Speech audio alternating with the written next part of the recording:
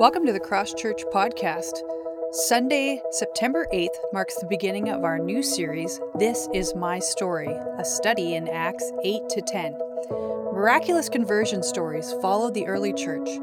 Too often we focus on the miracles of tongues, healings, deliverance from jail, etc., but we miss the most important miracle of all, namely the salvation of lost people.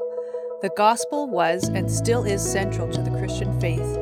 In this series, we will be exploring the stories of people who were miraculously saved against all odds. We want everyone to think of his or her own conversion story and consider sharing it. We want to make sure that you are ready to go to heaven, and by God's grace that you will bring someone with you. Imagine the stories we'll hear in heaven. Enjoy part 1. Well, good morning, everybody. So we're beginning a brand new series called This Is My Story. And in case you can't connect those dots, basically we're talking about witnessing, about sharing our faith, about telling other people about the Jesus that we know. Now, I will say this to you this morning, that for many of us, that maybe grown up in the church and maybe haven't really thought much about it. We feel if we've been baptized, we attend church on Sunday, put a few bucks in the offering plate, that's good enough, I've done my duty. I've been kind to God. What else could he ask of me? Well, if you want to know, you've come to the right place. Jesus has called us to be his witnesses. In fact, Jesus tells us to be his witnesses. It's proclaimed in Matthew, Mark, Luke, John, and Acts, which we're going to look at this morning. But before we do that, I just want to share with you something that's interesting that maybe is a wake-up call to us as Christians. And it's this. There are 2.3 billion Christians, or people who identify themselves as Christians in the world today, and there's 1.8 billion Muslims.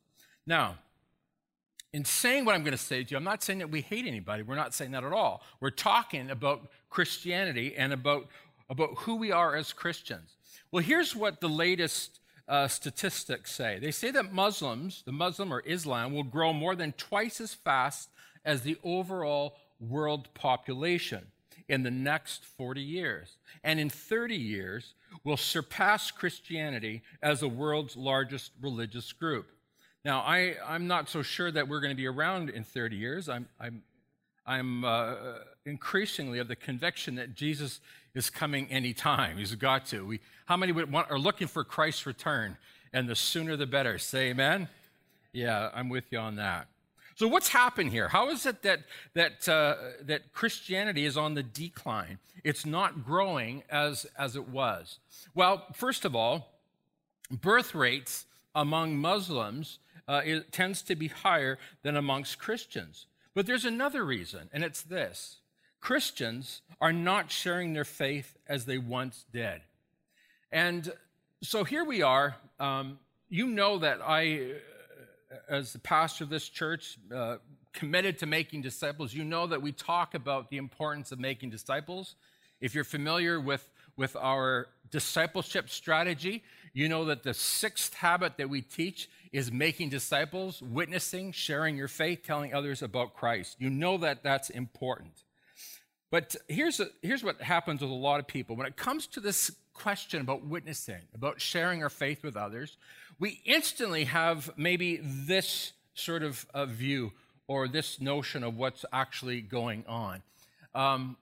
This idea of going door to door, this idea of knocking on doors like a Mormon or like a JW, it just kind of turns us off and we'd say, Pastor, I'm a little bit too sophisticated for this. Well, let me just be honest with you.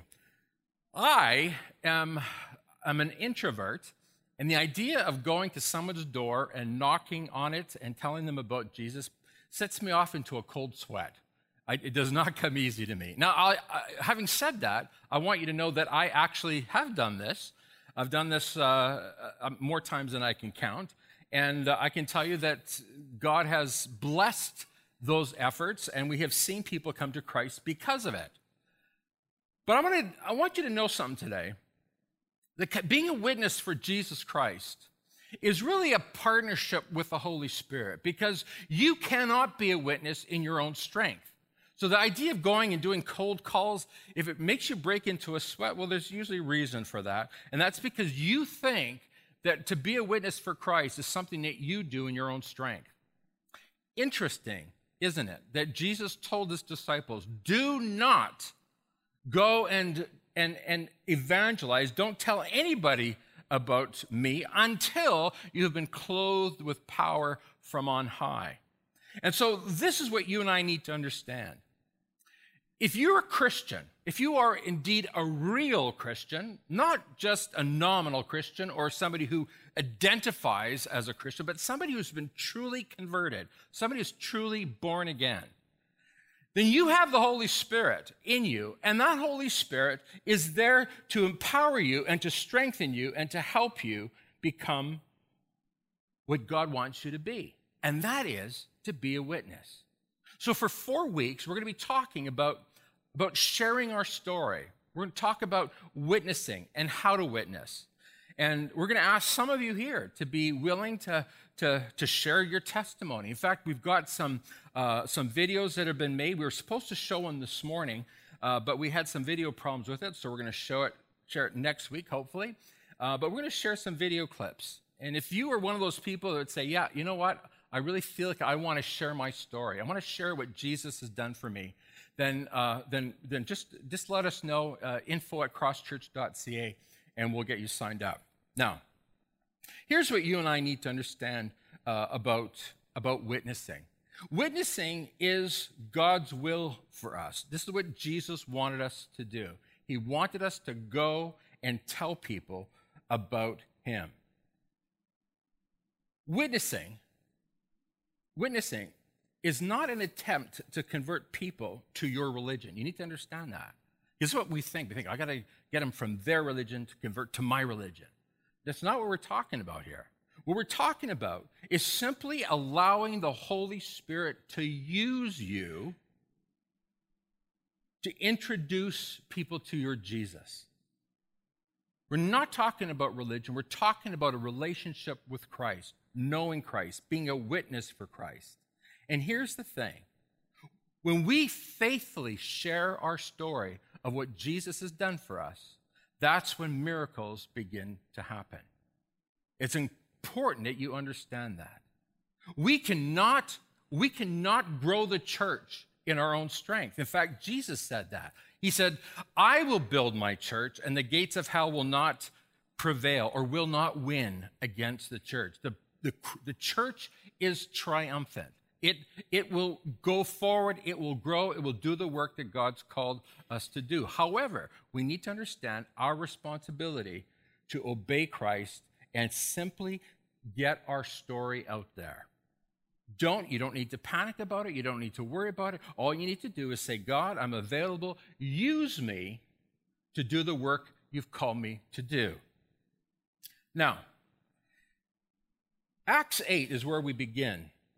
And Acts 8 begins with a very shocking, it's jarring information about Saul, who later becomes Paul the Apostle. Saul is not a Christian yet. And he has just presided over the stoning, the death of Stephen. And if you know the book of Acts, you know that in Acts chapter 6, that Stephen, along with 6 others, are appointed and anointed to be deacons in the church. Well, Stephen almost immediately is put to death because of his proclamation, because of his sharing of Jesus Christ. It's shocking. Look, I'm not going to gloss over anything, and I'm not going to pretend that this is easy. In fact, here's what we know.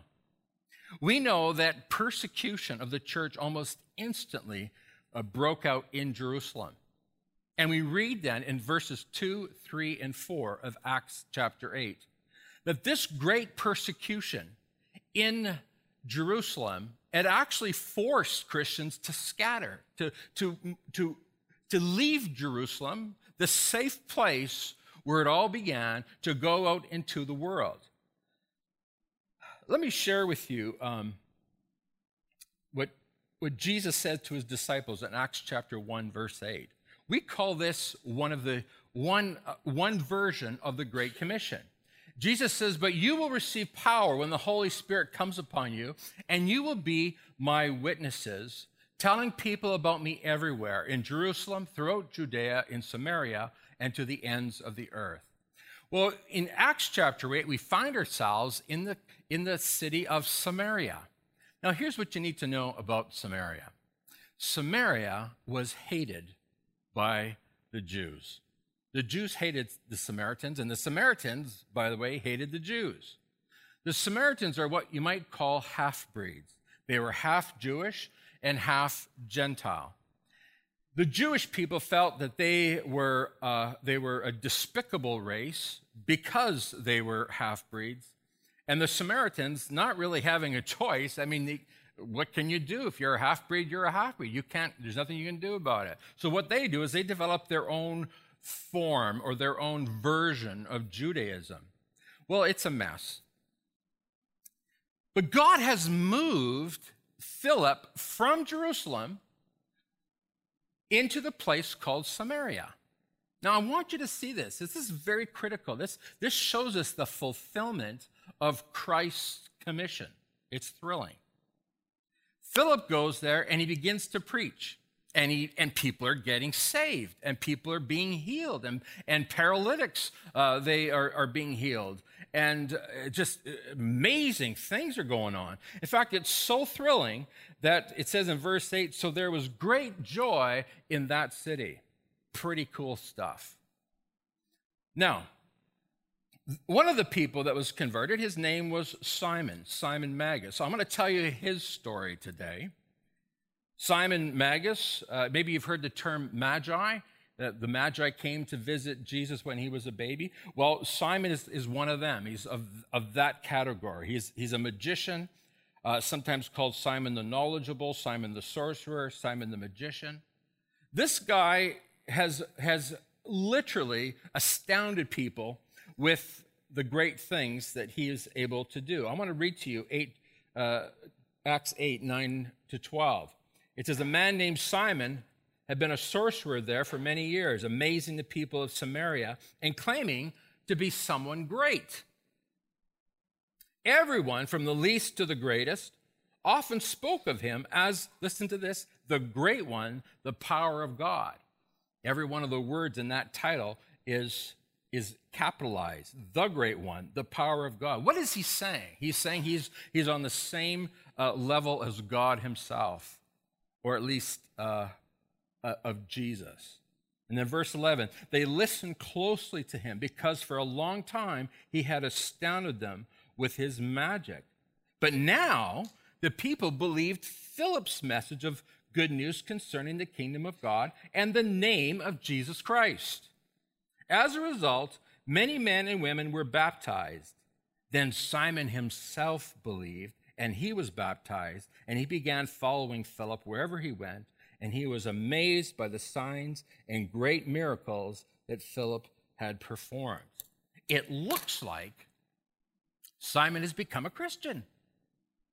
It says he believed Philip's message. It says that he was baptized. It says that he was in fellowship with the Christians, going to church. It says that he was following Philip around. He was in all the meetings, all the revival meetings. Philip was there not Philip, but Simon was in the front row, listening and watching. What's going on with Simon, the great one? Well, he saw in Philip the real power of God. He knew that his power was nowhere near the power that Philip had, and he wanted to stay as close to Philip as he could. In fact, he wanted some. He wanted something of what Philip had. Simon, it seems, his life is transformed, and everybody's talking about it. Did you hear the news? Simon became a Christian. Simon, the great one. The power of God is now surrendered to Christ. When the apostles in Jerusalem heard about this, heard about the great work that Philip is doing in Samaria. When they heard about the miracles, they thought, we got to go check this out.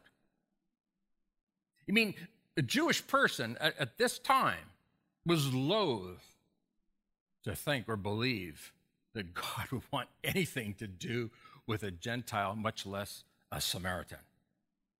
How many know today that God loves all people of all races, of all backgrounds? God loves all people. In fact, the Bible says, you learned this as a child, for God so loved the world that he gave his only son. Peter says to John, look, we got to go. Stop what you're doing. Let's get up to Samaria. This is shocking.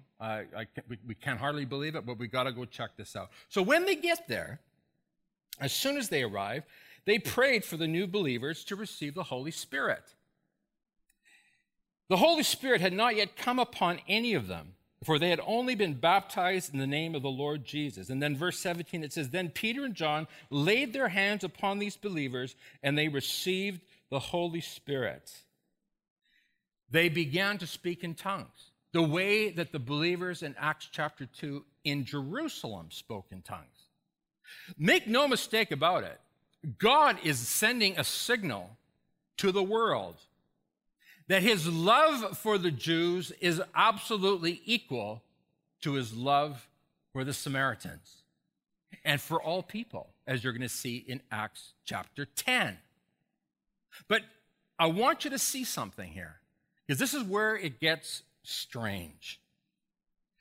Simon is looking at Peter and John laying hands on people, and here's what it says. It says, when Simon saw that the Spirit was given when the apostles laid their hands on people, he offered them money to buy this power. Let me have this power too, he exclaimed, so that when I lay my hands on people, they will receive the Holy Spirit. Peter hits the roof. Here's what Peter says in Acts 8, verse 20. But Peter replied, may your money be destroyed with you for thinking that God's gift can be bought. You can have no part in this, for your heart is not right with God. Repent of your wickedness and pray to the Lord. Perhaps he will forgive your evil thoughts. For I can see that you are full of bitter jealousy and are held captive by sin. Hey, we're talking about people's stories. And I would love to tell you that Simon's story is an inspiration. It's not so much an inspiration as it is a lesson to us. And here's the first thing that you and I need to understand. Not everyone who says, I'm a Christian, is a Christian. Did you hear that? Not everyone who self-identifies as a Christian is, in fact, a Christian. That comes as a shock to some of you.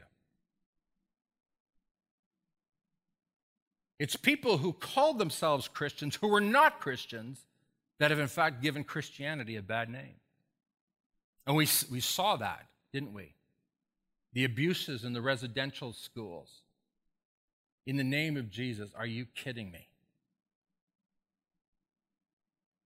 People who are in religious positions, priests and ministers and Christian workers and nuns, in the name of Jesus, did great and horrible damage to the cause of Christ. Not everyone who calls himself a Christian is a Christian. And I hope that you and I are discerning enough to recognize that when someone declares that they are a Christian, but then proceed to act in a way that is not Christian, that you will stop and say, hey, there's something not right here. We call this discernment. The ability to recognize and to understand what is true and what is false. From this, we discover that not everyone who is baptized is a Christian. And some of you, growing up, maybe as a baby, you were baptized. And I got to tell you, as a pastor for 36 years now, I've had so many people over the years come to me and say, Pastor, can you baptize my babies? And my response to that is no. But if my baby dies, then he'll go to hell. She'll go to hell. And I said, well, where did you read that? Can you show me the scripture and the verse where it says that? Well, no, but that's what I was taught. Well, I'm going to tell you, it's not in the Bible. Being baptized does not get you into heaven. Baptism is, in fact, an act of obedience, an act of faith in response to the work of the Holy Spirit in your life. You're baptized after you put your faith in Christ. It's saving faith that saves you. Really important to hear that and understand that. It's not the sacraments that save you, it's the faith in Christ that saves you. Simon thought that he was converted because he said he was converted, because he believed, because he was baptized, because he was hanging around with Philip. He didn't miss an evangelistic meeting. He didn't miss a revival meeting. He was there. He watched it. He saw it. He was part of it. Not everyone who goes to church, not everyone who's at revival meetings, not everyone who hangs around with other Christians, not everyone who is part of the fellowship is a Christian. Look at Philip was duped. He believed that Simon the sorcerer, the magician, was actually converted. That's why he baptized him. But when he asked to buy the power of God so that he could lay hands on people so that they would speak in tongues, that's when the truth came out. This is when we discover who Simon really is. In fact, here is what Peter says to him. May your money be destroyed with you for thinking that God's gift can be bought. J.B. Phillips translates that phrase as follows. To hell with you and your money. Strong words. This is very polite wording. But in the Greek, it's to hell with you and your money. If you think that the Christian faith can be purchased, if you think that anything of God can be paid for with money, or that money can win you favor with God, to hell with you and your money. You and I need to understand what it means to truly be a follower of Jesus Christ. If you are under the impression that you can buy your way with God, that you can win God's favor with your money, then to hell with you and your money. You can have no part in this, Peter says, for your heart is not right with God. Has anybody ever heard of the term simony? The term simony actually comes from Simon. And you may, if you've done any reading of history, then you know that especially in the Middle Ages and up to maybe, I don't know how many years ago, but what was common in the Roman Catholic Church is for people to buy an ecclesiastical or a church position with money. I'm going to buy my place as a bishop. I'm going to pay to become a cardinal. I'm going to pay to become a pope. And we saw that. There was unspeakable horrors that happened in the name of Christ because of this crime called simony. It's named after Simon. What happened with Simon? I mean, it looked so good. It looked so promising. Here's a superstar becoming a Christian. Isn't that what we all want? Man, we just get Justin Bieber to become a Christian. Man, he would be a great spokesman for Christ, and many people would come to Christ if only he'd become a Christian. We get the superstars in there, and then being a Christian would be cool. No doubt that's what was thought. What happened? How is it that Simon the Magi was not a Christian? Well, I'm going to tell you, here's where he went wrong. First of all, Simon did not understand himself. And this is really what happens to all of us. When we get into error, it almost always can be traced back to our lack of understanding of ourselves. Think about it for a moment. Simon has been a superstar for a long time, and everybody was hanging on every word that came out of his mouth. Everybody listened to what he had to say. Verse 10 says, everyone from the least to the greatest often spoke of him as the great one, the power of God. They listened closely to him because for a long time he had astounded them with his magic. We're talking about a man with an ego that is so big that it fills all of Samaria. And even when he is confronted by God, even when he's confronted by the gospel message, still his ego is so inflated that he cannot understand or see the truth. Another word for this is pride. Pride is the reason why you and I fall into temptation and fall into sin. Pride is why people refuse to follow Christ. Pride is why we leave Christ, why we don't want anything to do with Jesus. We even elevate pride to a virtue. He takes pride in his work. His pride will not allow him to accept handouts. He's a proud man, and that somehow is good. Let me tell you, it's not good. Because it was pride that had Satan and his angels kicked out of heaven. It was pride that had Adam and Eve kicked out of the Garden of Eden. Satan wanted to be like God. Adam and Eve, the same thing. They wanted to be like God. Isn't that the temptation? Satan said to Adam and Eve, hey, if you eat the fruit, you become like God, knowing good and evil. It was pride that caused Haman to be hanged from the gallows. You know the story of Ruth, and how Haman tried to have the Jewish people all killed. It was pride that caused the people of Sodom and Gomorrah to lose their lives. Pride was masked as holiness with the Pharisees, and that's what made them reject Christ. They were jealous of Christ, and so pretending to be holy, but in fact being proud, they rejected Christ. The religious leaders of the day, their pride was masked as zeal for God.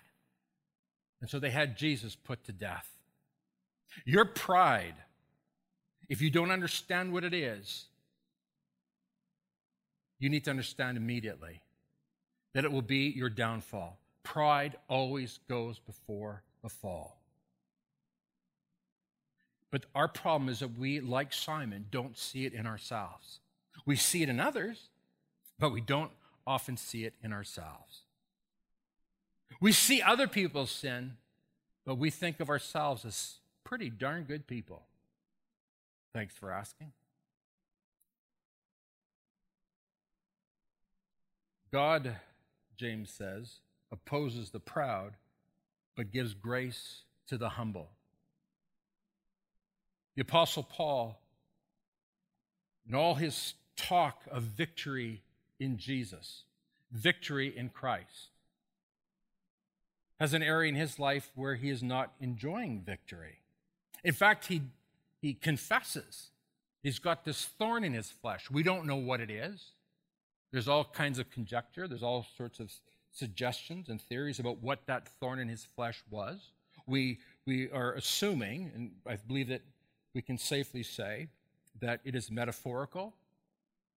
And I'm glad that Paul doesn't declare what that thorn in his flesh was, because it makes us all understand. When we have thorns in our flesh, when we have difficulties in our lives, when we have struggles in our lives, it's there for a reason. You say, what on earth? I thought when I prayed and I had the victory in Jesus, God would give me whatever I want, my prayer to be answered every time. If you have a Mickey Mouse religion, then that's maybe so. But if you're a follower of Jesus Christ, if you have put your faith in Christ, then you understand that God is at work in your life, making you like Jesus. And sometimes it means that for the rest of your life, you're going to have to go through a bit of suffering. The Apostle Paul says, I prayed 3 times, God, take that thorn from my flesh. And finally, the Spirit of God said to him, no deal. You're keeping the thorn. It's yours for life. And there's a reason for it. It's to keep you humble. It's to keep you humble and trusting in God. And it was then that Paul said, I finally get it. God's grace is sufficient for me. And if going through a bit of suffering for the rest of my life is going to keep me humble and receiving the power and the help of God, then God, thank you for it. Can you do that? This is authentic Christianity, people. You're hearing authentic Christianity here now. There's sometimes you will be stuck with a thorn in your flesh in order to stay humble. What's the alternative? Go back to your pride and lose your salvation. Lose out on salvation. You see, if you understand that the greatest thing that God wants to do in your life is to make you like Jesus, then you can understand what I'm saying. Because pride cannot dwell in the presence of Almighty God. Simon did not understand that.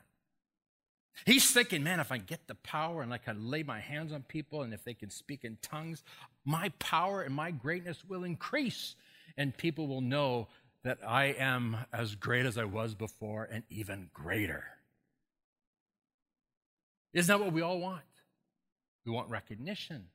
As parents, we want our children to do well, become famous, be rock stars.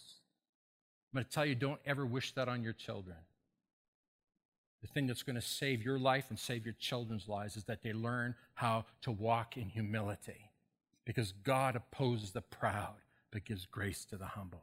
So humble yourself then under the mighty hand of God, and in due time, He will lift you up. This is exactly what happened to Paul. This is what's happened to every godly man and woman in history. They have learned how to surrender and to submit to God.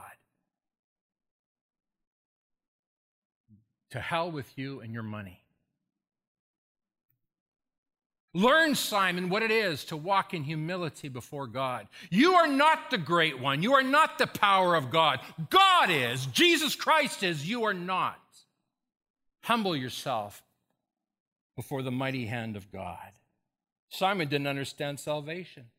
He thought, I've gone through all the rituals. I believed, I was baptized, I went to church, I fellowship with Christians. Listen, his salvation's purely ritualistic. It's external. It's things that you do. He didn't understand that real Christianity is a relationship with Almighty God. That's why we teach here across church. In our discipleship training, we teach that the first and most important thing that you're going to do in your life is have a daily walk with God. Folks, if you're not praying and reading your Bible every day, then your faith will quickly become just a religion, an empty husk.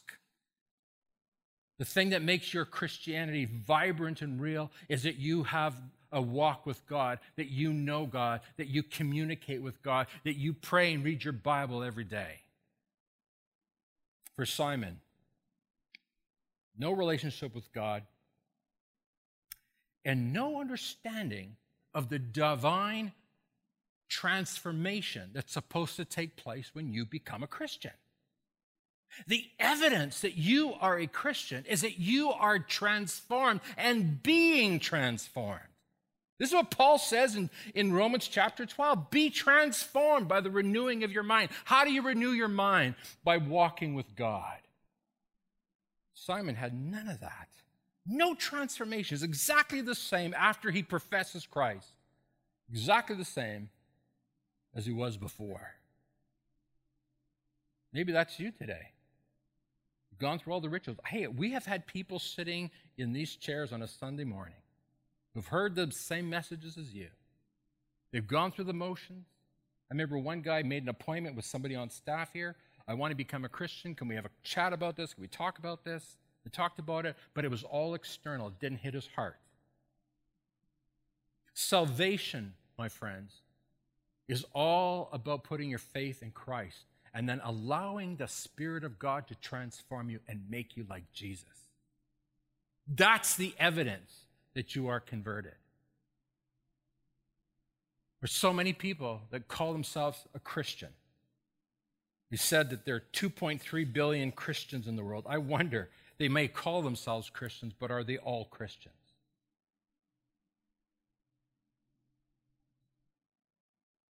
Simon had no idea, no understanding of sin. Didn't understand himself. He didn't understand salvation. He didn't understand sin. Peter points out Simon's sin to him, attributing the work of God to humans, degrading what is sacred. Wow. Peter says, Simon, to hell with you and your money. And here's what he says then in the next few verses. Repent of your wickedness and pray to the Lord. Perhaps he will forgive your evil thoughts, for I can see that you're full of bitter jealousy and are held captive by sin. Simon does not, he doesn't weep. He doesn't express sorrow for his sin. He's fearful. In fact, he says to Peter, well, you pray for me. You pray and hope that nothing happens. No repentance, no sorrow for his sin. Doesn't get it. Look, the evidence that you are converted is that you feel sorrow, profound sorrow for your sin. That you have transgressed, that you have broken the laws of God. Paul, in his letter to the Corinthians, he writes them a scathing letter because of the sin in the church. And then in the second letter to the Corinthians, he's really written some harsh things. And he says this in verse 9 of 2 Corinthians 7. He says, I'm glad I sent you the letter, not because it hurt you, but because the pain caused you to repent and change your ways. Hey, listen, the evidence that you have repented is that you're doing things different. You're living different. You're not living the way you were before. Paul says it was the kind of sorrow God wants his people to have, so you were not harmed by us in any way. For the kind of sorrow God wants us to experience leads us away from sin and results in salvation.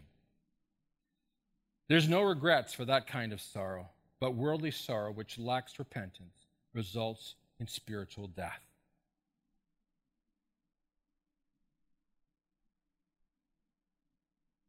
Are you truly converted? Are you really a Christian today? Do you understand that your biggest problem is your sinful nature and your pride? Do you understand that? Are you willing to humble yourself before God and confess your sin to him? Are you willing to humble yourself and say, Lord, forgive me? Are you willing to understand that you and I are in need of an internal salvation? Not just religiosity, not just a religion of rituals, but a salvation that unites the sinner to the Savior. Do you understand?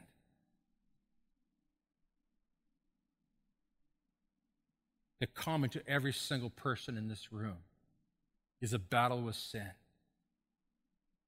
And that God calls us to come in sorrow, confessing our sins, asking him to forgive us and to cleanse us of all unrighteousness.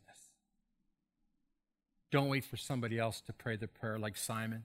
Simon, Peter, you pray. You pray. You confess your sin. You ask God to forgive you and to cleanse you. And the Bible says he is faithful and just to forgive you and to cleanse you of all unrighteousness. Would you stand with me, please? God, thank you this morning for your word. Thank you for showing us what a real Christian is.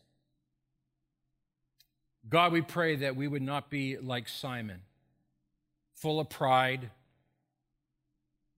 indifferent to a relationship with you, religious but dead on the inside, indifferent to sin. God, forgive us for excusing ourselves by declaring it's no big deal, no one's perfect, I'm not as bad as others. God, save us from that kind of hypocrisy. Help us, we pray, Lord, to come in humble adoration, the King of Kings and the Lord of Lords. And we ask you to cleanse us of all unrighteousness. And we pray that in the name of our Savior, who loves us and who died for us. We pray that in Jesus' name. And everyone said it with me? Tell the person beside you, go read the book of Acts.